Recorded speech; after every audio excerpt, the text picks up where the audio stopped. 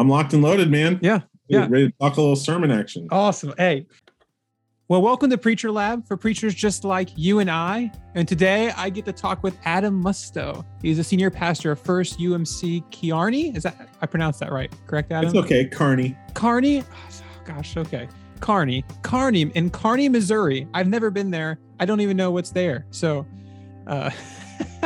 great place. We're about half an hour north of Kansas City, Missouri. Okay.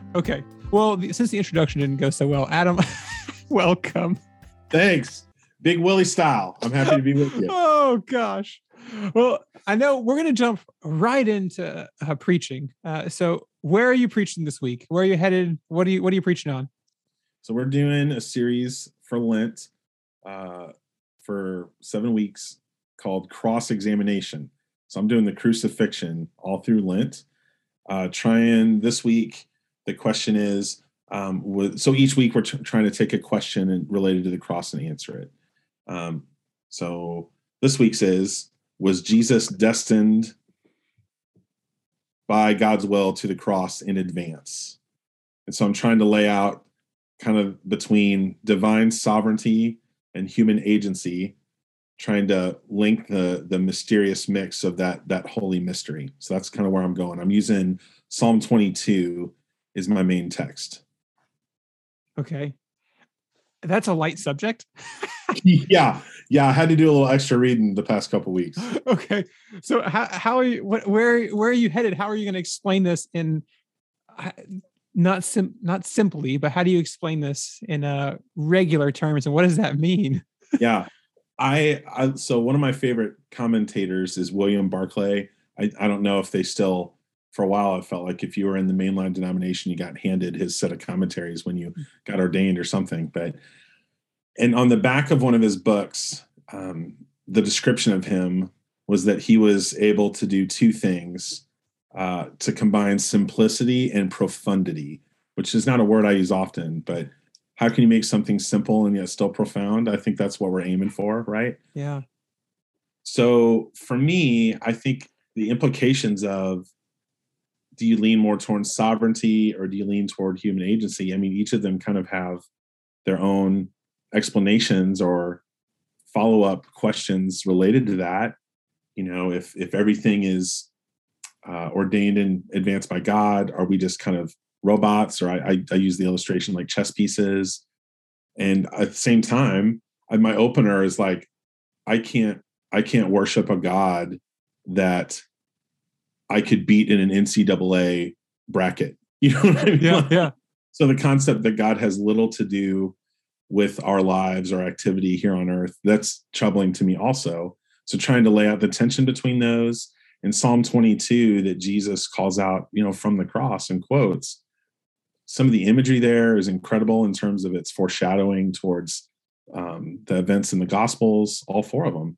And I thought that would be a good link between kind of the prophecy of the Old Testament that sometimes was only recognized retroactively, and the peace for people that I hope they can have, not just as a philosophical exercise about providence, but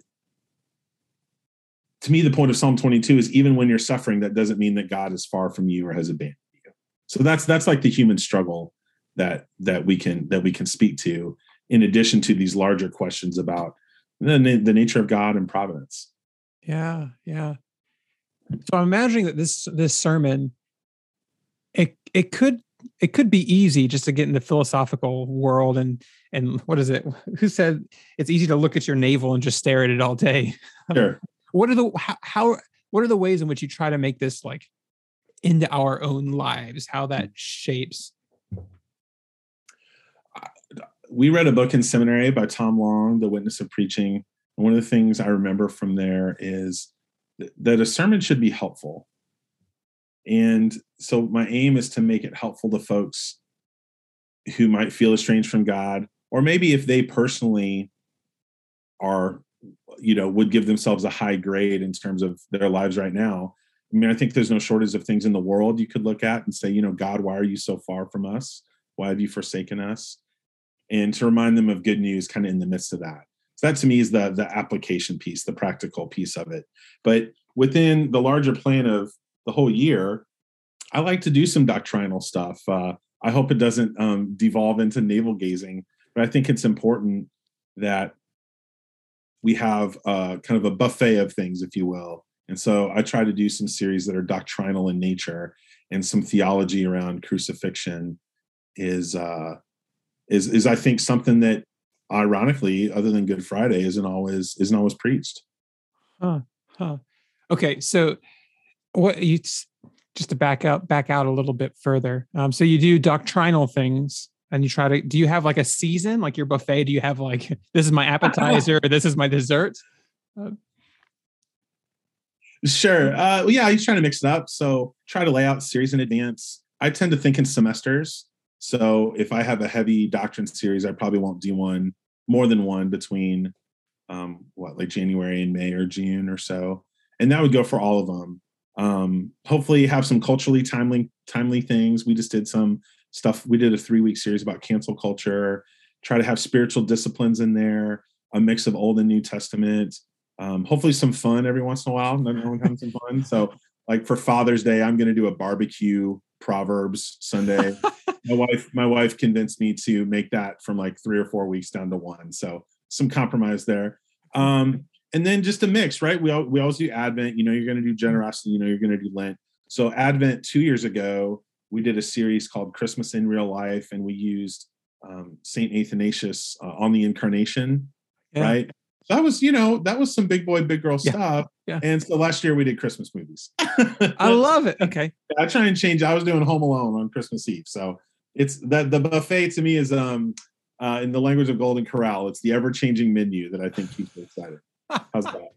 Okay. I love it. So you don't want to, I hear you saying you don't want to overwhelm people with, we're going to do 25 weeks of superlapsarianism or anything. Right. But you have this like, yeah, you have this like rhythm and flow of fun, of doctrine, of like very real stuff that, I mean, if we talk about peace, I mean, you have this kind of flow for you. Yep. And again, Lent, Advent, and generosity, there's probably close to 15 weeks that you're going to do something around. So it goes pretty quick once you start looking at it. So yeah, I try to mix it up. Some things that are kind of teaching oriented, maybe some that are more challenging. Hopefully some things that are comforting to folks, and always be trying to mix it up and not just get in a rut or a pattern. Yeah. So when you come up with these ideas, whether it be a Home Alone sermon or this one, the cross-examination series, how do you come up with that? Because I think everybody I've talked with does it differently. Is there a team? Is it something you do by yourself? Is it a mixture? So typically, I came from a church where we did team planning, my last 2 churches, and that was fun. I've thrown that out there. People aren't as excited about that concept as I am all the time. So I always say, when I got here, my daughter was like 2 or 3, and I'd love to be here until she graduates. And I figured that was about 800 Sundays. So I like to tell people, listen, I don't have 800 good ideas. Yeah. So I'm going to need some help. But like this canceled series, John Wayne and I, my buddy in Texas, did together. So we teamed up on that. My friend Chris is in a suburb of Kansas City, about 40 minutes from here. So he and I have teamed up on stuff. Honestly, I'll sprinkle in probably 2-ish series that I've done at my previous church. Yeah. Right. And I don't just print them off and go, but that kind of gives some relief and some space to think ahead. People say, well, are you going to repeat your sermons at your new church? And I'm like, the good ones. So going back to the well that you've done good work on before, I don't think nothing wrong with that. But yeah, I just try and think, what do people need? What are the kind of events going on that we can address? What are some, like I said, some classic spiritual disciplines that we can touch on? So I'm not sure if I can sit here and give you a good method. I always keep my eyes open for stuff other people are doing, or I'll hear about my buddy doing one and kind of go off that too. So yeah, just kind of always have an eye out for it, because that's, to me, part of the fun is, as my dad used to say, Sundays come with amazing regularity. So kind of always have the antennas up, so to speak. Yeah. Okay. So the one that you just did, I know with John Wayne, you had a Wednesday conversation after the sermon. Was that right? Yep. What was that? Because I've watched one of them. What was that like for you having, because you guys, I'm guessing you guys are both preaching on the same topic, but obviously different sermons. And then you talk about it on Wednesday. What was that like? It was a lot of fun. So my buddies in a church in Tyler, Texas, and one week we had another one of our buddies on. Her name's Hillary. She's a pastor in Austin, senior pastor there. So it was fun because we kind of looked at it as like, what's on the cutting room floor that we maybe didn't address. We wanted to give folks a chance to talk back to us. So the cool part about doing that on Facebook with the software we use is people really can interact and engage. And for us, we've made it. I've probably done more than I can count of those live stream style conversations once the pandemic started, because that gives folks an electronic option that may not be able to go to a small group for whatever reason in person. It also, those have lived online. So we've had people later that week or the next week be like, oh, I'm so glad we got to watch that. So it kind of gives folks an on-demand option too. But it was just fun to kind of chop it up with another pastor. I think it's good for people to see that pastors, have friends and are collegial and aren't in competition and cheer for one another. Yeah. And plus, when you got a friend with a name like John Wayne, that makes me look cool. So it really was a win in a variety of ways. Oh, that's all. Pastors have friends. If anybody gets anything what out a of concept, this, right? Yeah. Oh, that's awesome. Okay. So for this week, as we we've talked larger picture, but for this week, it's 7-week series. So what are the ways in which you kind of prepare for this particular week on this, or I guess you're preaching it in 10 days from now or so. Yeah, so. I'm off for spring break, but I went ahead and got it locked and loaded for the 20th. My process is pretty similar most weeks. Now and I don't want to say I skimp on other stuff, but like a couple weeks ago, we preached on John 21, the restoration of Peter. Well, that's like a Hall of Fame, right? There's not going to be a ton of shocking exegesis to dig into that one for me. But with something like the crucifixion, there's always more to learn. And so I probably started prepping for this with a pile of books couple weeks ago, and did some extra reading on Tuesday. But I take Wednesdays and write my sermons. So I try and write from home to have that uninterrupted time. That's something I'd encourage folks to do. I know that's not always easy, but that way it's almost like I've even had staff people say, oh, well, it was Wednesday, so we didn't want to bug you. And not that like my time is more important, but if you mark out that time, people will honor it, I guess is what I'm trying to say. And get going. For me, it's all about coming down to one sentence. There's a guy named J.L. Howitt, and he had a quote. I read this somewhere that said, I have a conviction that no sermon is ready to be preached or even written out until its point can be summarized in one sentence as clear as crystal. I think I got pretty close with that. And getting down to that one point to me is the bulk of the work. So I do a ton of reading, read the scripture, the main text, read some commentaries. And it's kind of like, what's the combo of simplicity and profundity? And what was it saying to the folks at the time? And what's the claim the text is making on us now? And if you can get it down to that one sentence, then for the rest of your prep, before you even start writing it, you've got your kind of measuring stick. Does it support? Because there's a bazillion ways that you can go, or lots of different approaches to all of this stuff, always more you can include. And so this kind of gives you that home base, or that way to say, okay, does this other pattern of thought support or lend itself to this main point? And the thing I've learned over time is, if not, no problem, save it, because we'll preach about the crucifixion another time. I think Andy Stanley talks about that in his book, Communicating for a Change. Yeah. That was liberating to me, that you don't have to nail it all. Oh, bad pun. Sorry. That was bad. You're not going to like deliver the final summary of the cross in 20 to 25 minutes in a Sunday in March anyway. So just release yourself from that pressure. So I really try and crank it out in probably somewhere between 7 and 10 hours on a Wednesday.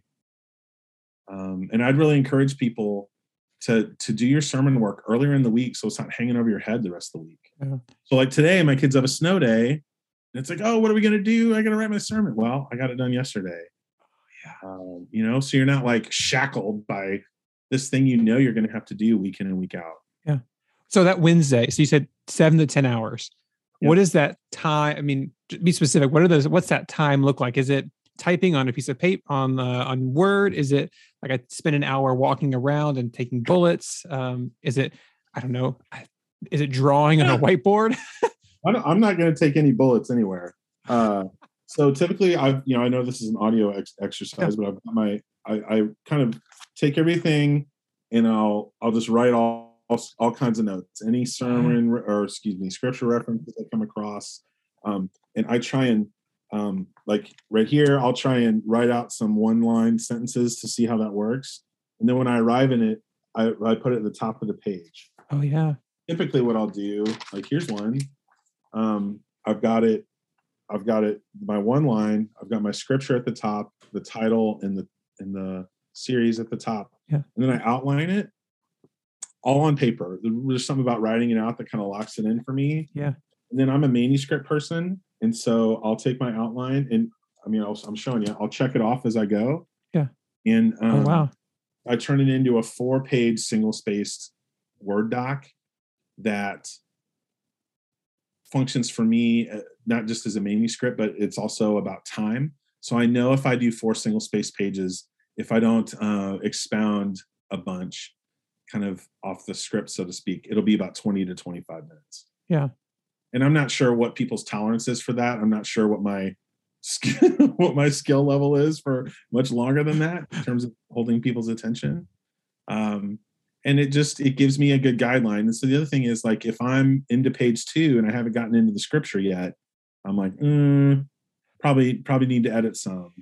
Yeah. Right. So I don't want it to be too much like a blueprint, but I know that if I'm not into the scripture by kind of second half of page 1, something's probably off.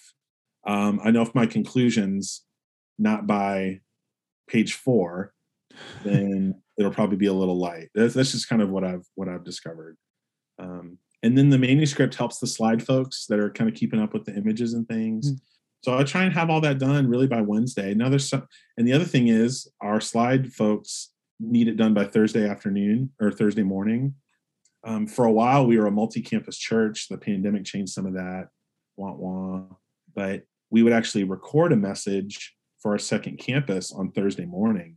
Oh, and wow. As a not naturally disciplined person, that was helpful for me because, hey, you got to have it done by Thursday morning.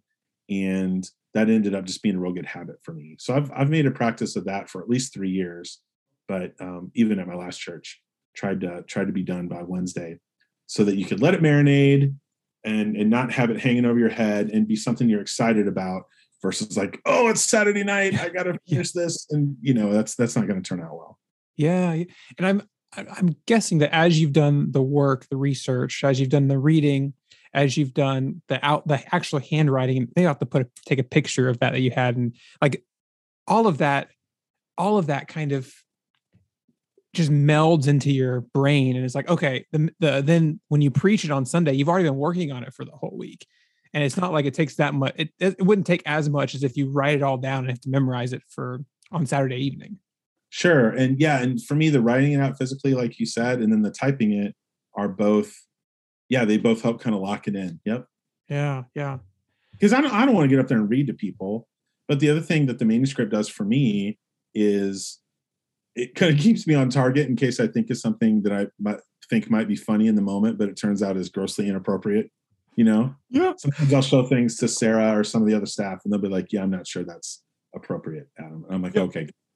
Okay. So if you have an idea, like Wednesday, and you're working on this idea, do you have people you like run the idea by or run those videos or run a picture or this is the image I have in my head and they say, no, get rid of that. Yeah, all the time. Staff folks. I got a buddy in Southwest Missouri that usually gets a call from me almost every Wednesday. Is my one line, is it hokey? Some people call it a sticky statement. So he knows to expect a call. In fact, I called him today because he's at Exponential Conference. I was like, I didn't get to talk to you yesterday. My week isn't the same. So we've got our other pastors here at church, our communication folks. They're always ready to give me good feedback. My wife, I try not to subject her to that all the time. Yeah. But she kind of knows all my usual shenanigans and loves me enough to tell me the truth. Yeah. Yeah. Okay. So when you think about yourself and you think about your preaching style, what is kind of your niche, your thing, the way in which you feel like you inherently have that's a gift of yours when you preach? I think after a sermon or folks at my church, I hope they would know a couple things. That people would recognize that you can take Jesus seriously without taking yourself too seriously. Yeah. It's something I hope is something that shines through. I hope that folks, I think it's really hard as a pastor for folks to view you as a regular person sometimes.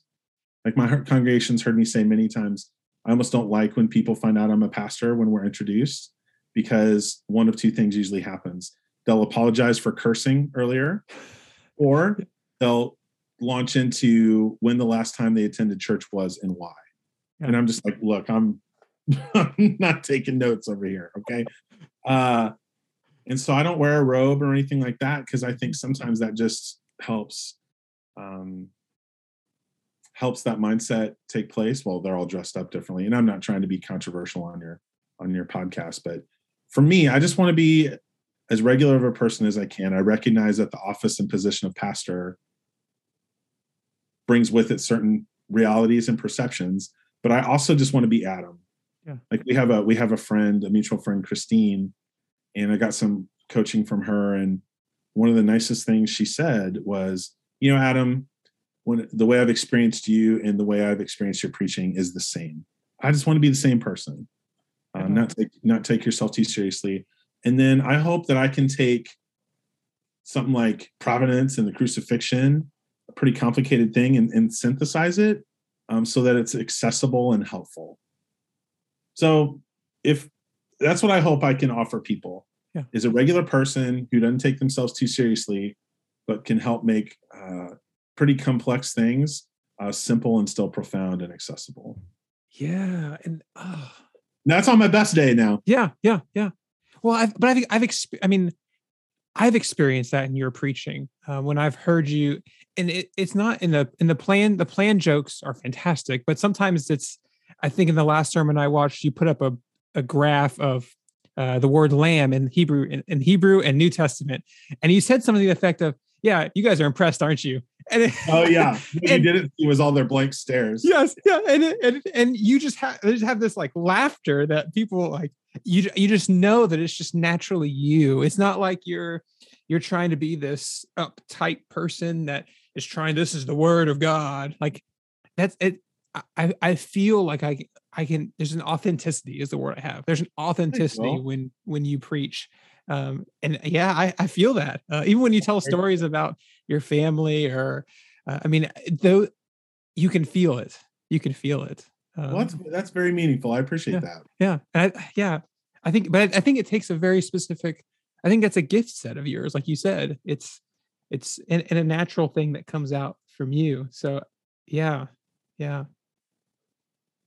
All right. So I want to shift gears a little bit. Is that okay?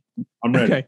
So I've given you a big enough head. What has been the best feedback you've gotten from a sermon or a critique? So I remember after my first sermon, I was probably 23, and someone came up to me and they go, "Well, that was better than I thought it was going to be." So how about that? That was, like 15 years ago. I haven't forgotten that one. It was better than I thought it was going to be. It was better than I thought it was going to be. My dad was a pastor for a long time, and we'd always joke, about feedback sometimes. And well, of all the sermons I've ever heard, that was certainly one of them. So those what does that even mean? Those are related. Yeah. Okay. How did you respond? How did you respond? Oh, I'm not sure. Probably less mature than I should have. I don't know. Thanks, and just hope they put a 20 in the plate and move on. Right. Yeah. Oh my gosh. Okay. Oh, that's fantastic. Okay, so as you felt, you've been preaching for how long? 15 years? You said 15 years, I something was like that. licensed in 20. 2012. Okay, okay. So, how have you, when you think about those years, what have you learned most about yourself? And then, I guess, what are you learning now about preaching?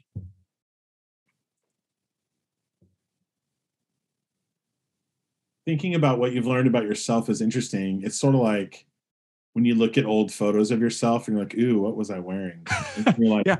I wonder if I'll think that way about myself now in 10 years. I think preaching is a similar experience. Oh Yeah. my gosh. So, like I look at an old manuscript and I'm like, oh, it was so long or ugh. Uh,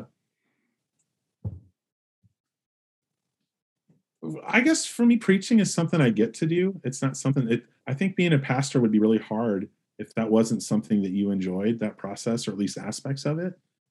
So I think there's a lot of joy in it. And it's for me, preaching is something that's given me life. Um, in terms of what I'm learning now, I guess it's that I'm hoping not to be too formulaic. Right. Hmm. So like Andy Stanley's got that me, we, God, you, we structure. And that's, I think, pretty brilliant for a few reasons.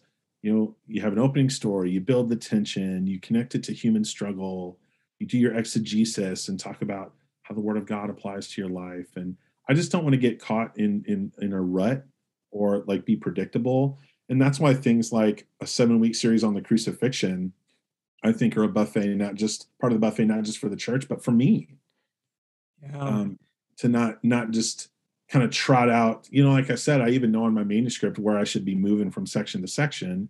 Well, this makes sure that it's not just kind of a rote exercise or fill in the blank, kind of week to week. So that's what I'm learning is I don't want to. I'm trying not to be formulaic in my approach to preaching. Yeah. Yeah. Have you tried anything like what's been something that you've tried that you're like that went really, really well that you've never done before? And what is something that you've tried that you're like, oh, that crashed and burned, and I will never do that again? Well, I don't know if I've tried all that much. Okay. Um, I've thought about doing, okay, I will say for Christmas Eve 2 years ago, not this last one, but the year before, we were we were closed because of COVID. And so we did the message as a part of a online service we put together all on video. And we kind of separated the message into 3 different sections and tried to have kind of a cohesive, like we were shooting videos like on location. I was in my car for some of it. And that was a departure for me. That was very different. You're doing it to a camera. It's in 3 different chunks. You're trying to make this kind of holistic experience. So that was different, and we were proud of that. Yeah. Now I wouldn't want to do that week in and week out for a variety of reasons.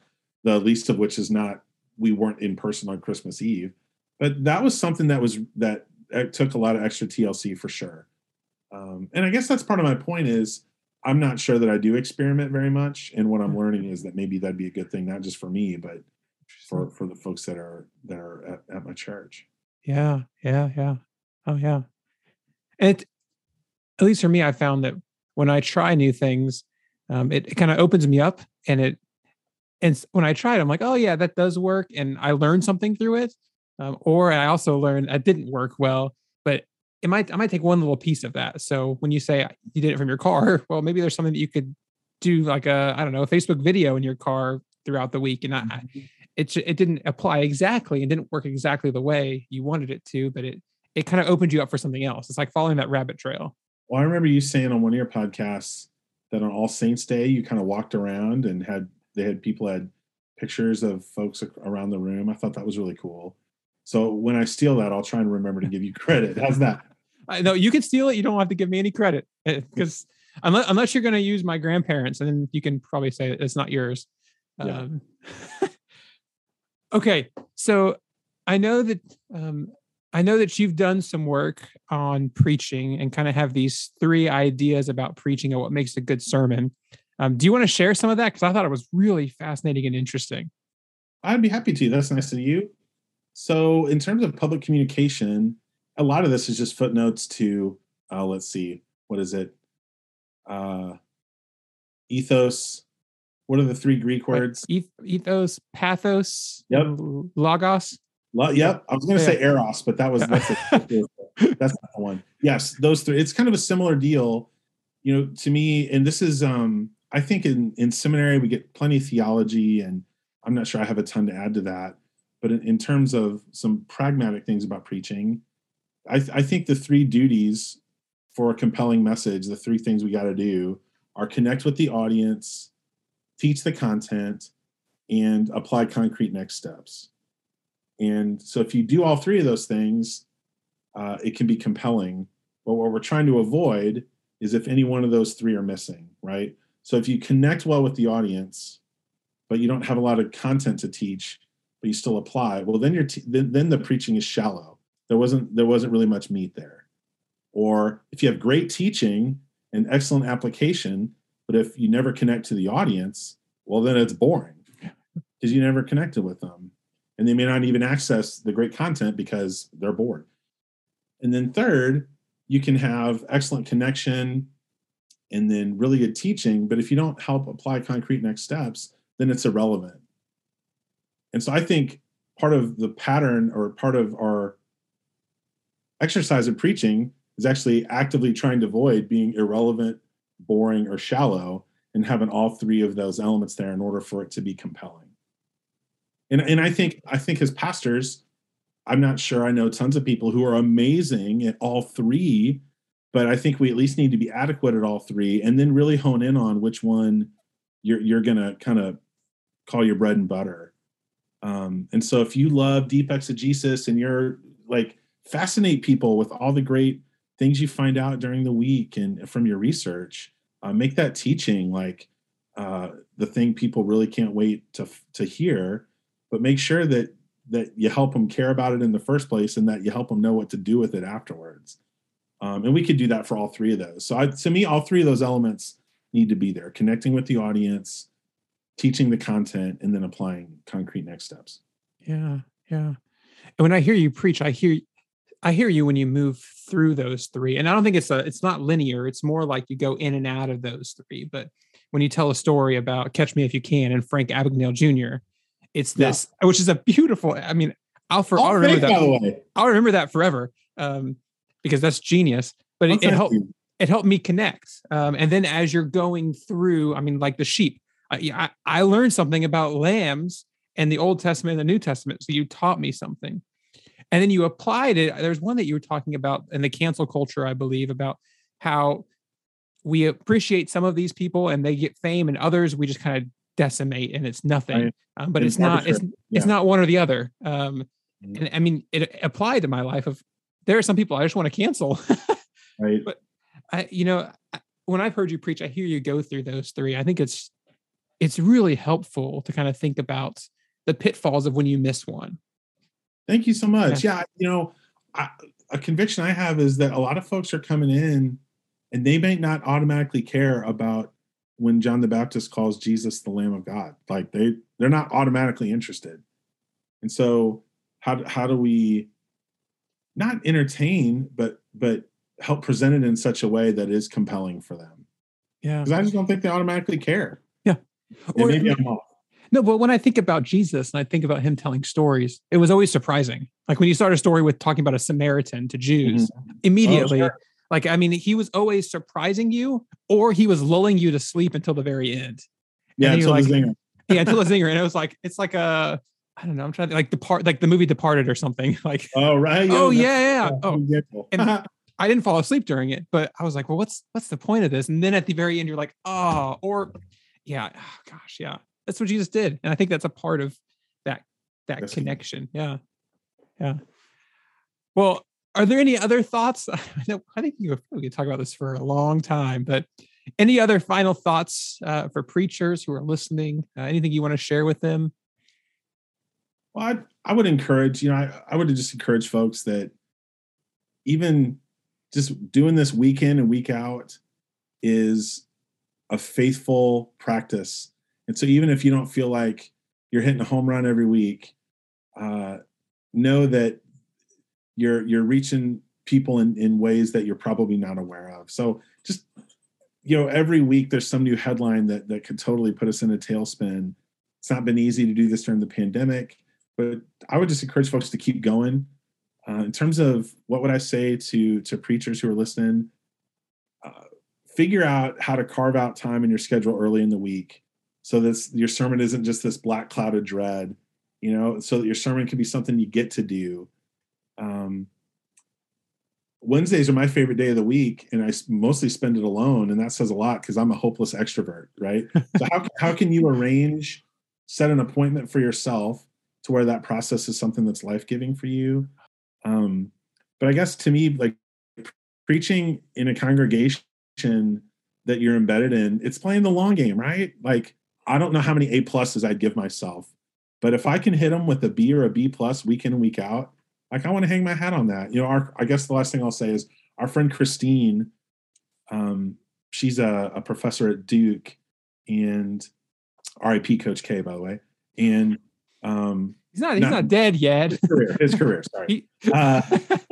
And she compared it, like the long haul of preaching. She compared it to home cooking, right? Like the food you were raised on, it wasn't Thanksgiving each and every day or night. It wasn't a great production every night, but it nourished you and it raised you. And so that to me is kind of what I'm aiming for. Yeah.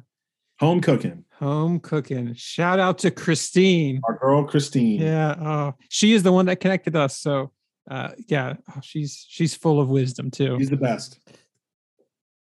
Well, Adam, I've got one more quick question and then we'll wrap this up. In the last 6 months, what's been a book, a novel, a children's book, something that has made an impact on you that sticks out? I got 2. Okay.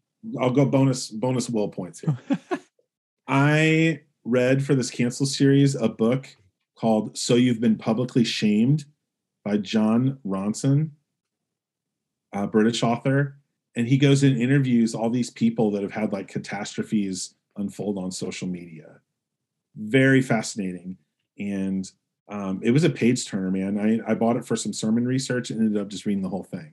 So You've Been Publicly Shamed by Jon Ronson. And then I read another book recently called Managing Leadership Anxiety by a pastor named Steve Cuss. His Twitter handle is Steve Cuss Words, which I was in. He has to be a good guy. Yeah. And that's been super, super helpful throughout these couple years of the pandemic. I think there's so many anxiety-ridden things, and just leading any organization is going to have some anxiousness involved, whether it's yours or other folks on staff or people you're in community with. And so those have both been really good books that have been helpful. Yeah. Well, Adam, thank you. This has been a lot of fun, a lot of laughs, and just really, really insightful stuff. And I mean, if you have your own notebook, I have my notebook of notes as you were speaking. And oh yeah, this is good stuff. Thanks, man. Can I flip the script real quick here at the end? Yeah, sure. I have a question for you. What made you want to start a podcast? Like just out of the goodness of your heart, or what? Well, when I was looking online, and so my greatest passion, like you said, is preaching. I love writing. I love the learning about things and going down these rabbit holes of just different things. And it opens me up to something else, which leads to something else. And I love the creative process of preaching. And it's just the thing that gives me the most life. So I was looking about, how do I get better at this? How do I improve? What are the people? Are there anything that's online that exists and to learn? And there really isn't much. There isn't much about how preachers actually preach. I mean, in seminary, you learn the theological pieces and how does this connect to that, and kind of the 3 points in a poem type of thing. But you learn. I've learned that everybody preaches differently. And I said, well, why don't we have conversations with people? So I just started talking to people just off the podcast about preaching and how they did it and where they came from, and how they came up with this crazy idea about, like you said, a 7-week sermon series on the cross. Just learning about it, I was like, oh, this is really, really good. And I thought maybe people would want to listen to this and listen from other preachers from all over the country. So I just started it and I wanted to see where it went. And as I done more and more of them, I've loved doing it. So it's one of my highlights. I get to meet people like you and talk with you about preaching. And it's just a joy for me. And well, you do a good job, man. I've enjoyed listening to the episodes and look forward to many more. Well, thank you. Thank you for being on and enjoying the podcast. And it's all an experiment. I don't know where it goes. I enjoy doing it now, and we'll see where it goes.